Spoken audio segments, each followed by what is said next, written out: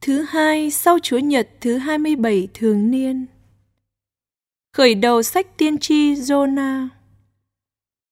Có lời phán cùng Giô-na, con trai ông A-ma-thi rằng: Ngươi hãy trỗi dậy đi sang Ni-ni-vê, một thành rộng lớn, và giảng tại đó, vì tội ác của nó thấu đến ta. Giô-na liền trỗi dậy để trốn sang Thát-xê, lánh xa mặt Chúa. Ông đi xuống Gióp-pê, gặp tàu đi sang Thát-xê. Ông liền mua vé, xuống tàu đi với hành khách sang Thát-xê, lánh xa mặt Chúa. Nhưng Chúa khiến trận cuồng phong thổi trên biển, và cơn bão táp dữ dội nổi lên, khiến tàu lâm nguy sắp chìm. Các thủy thủ lo sợ, hành khách cầu khẩn cùng thần minh của mình. Người ta vứt đồ vật trên tàu xuống biển cho nhẹ bớt. Lúc đó, ông Giô-na xuống lòng tàu nằm ngủ mê mệt. Thuyền trưởng đến gần ông và hỏi rằng: Sao ông ngủ mê mệt như vậy? Hãy trỗi dậy cầu khẩn cùng Thiên Chúa của ông. May ra Thiên Chúa đoái đến chúng ta và chúng ta khỏi chết. Ai nấy đều bảo đồng bạn mình rằng: Các anh hãy lại đây, chúng ta bắt thăm coi biết tại sao chúng ta gặp phải tai họa này. Rồi họ bắt thăm thì chúng phải ông Giô-na. Họ bảo ông rằng: Xin ông cho chúng tôi biết vì cớ nào chúng ta gặp phải tai họa này. Ông làm nghề gì, ở nơi nào, đi đâu, hoặc thuộc dân nào? Ông trả lời họ rằng: Tôi là người Do Thái. Tôi kính sợ Thiên Chúa là Chúa Trời, đấng tạo thành biển khơi và lục địa.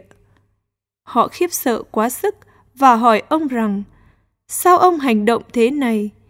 Vì theo lời ông thổ lộ, các hành khách biết ông trốn lánh mặt Chúa. Họ liền hỏi ông rằng: Chúng tôi phải đối xử với ông làm sao đây, để biển yên lặng, vì biển càng động mạnh thêm.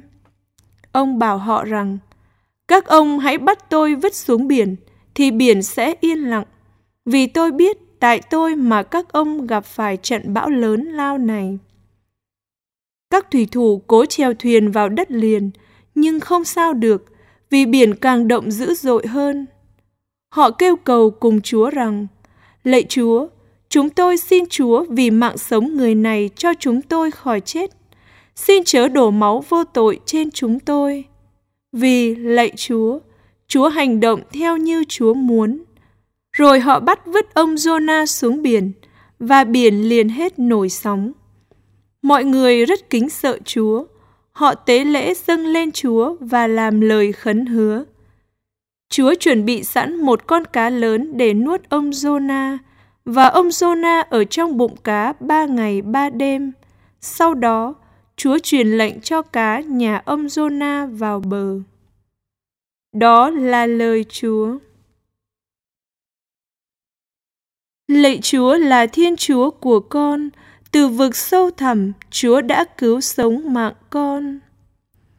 Nằm trong bụng cá, ông Giô-na thưa cùng Chúa là Thiên Chúa của mình rằng: Lạy Chúa là Thiên Chúa của con, từ vực sâu thẳm Chúa đã cứu sống mạng con. Trong cảnh gian truân, con đã kêu cầu tới Chúa, và Ngài đã nhậm lời con. Tự lòng vực sâu âm phủ, con đã kêu lên, và Ngài đã nghe rõ tiếng con. Lạy Chúa là Thiên Chúa của con, từ vực sâu thẳm Chúa đã cứu sống mạng con. Ngài đã ném con xuống vực sâu trong lòng biển, các dòng nước đã lôi cuốn thân con, bao sóng cả ba đào đều lướt chảy trên mình con. Lạy Chúa là Thiên Chúa của con, từ vực sâu thẳm Chúa đã cứu sống mạng con. Bấy giờ con tự nhủ, con đã bị loại xa khỏi thiên nhan Chúa, nhưng con sẽ còn được xem thấy thánh điện Ngài. Lạy Chúa là Thiên Chúa của con, từ vực sâu thẳm Chúa đã cứu sống mạng con. Khi mà trong người con, linh hồn tuyệt vọng, bấy giờ con đã nhớ tới Chúa. lời cầu nguyện của con đã thấu đến tai Ngài trong nơi thánh điện của Ngài.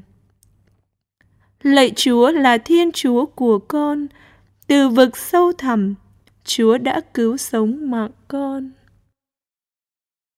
Bài trích phúc âm theo Thánh Luca. Khi ấy có một người thông luật đứng dậy hỏi thử Chúa Giêsu rằng: Thưa Thầy, tôi phải làm gì để được sự sống đời đời? Người nói với ông: Trong lời luật đã chép như thế nào? Ông đọc thấy gì trong đó? Ông trả lời: Người hãy yêu mến Chúa là Thiên Chúa ngươi hết lòng, hết linh hồn, hết sức và hết trí khôn ngươi, và hãy thương mến anh em như chính mình. Chúa Giêsu nói: Ông trả lời đúng, hãy làm như vậy và ông sẽ được sống. Nhưng người đó muốn bào chữa mình, nên thưa cùng Chúa Giêsu rằng: Nhưng ai là anh em của tôi? Chúa Giêsu nói tiếp: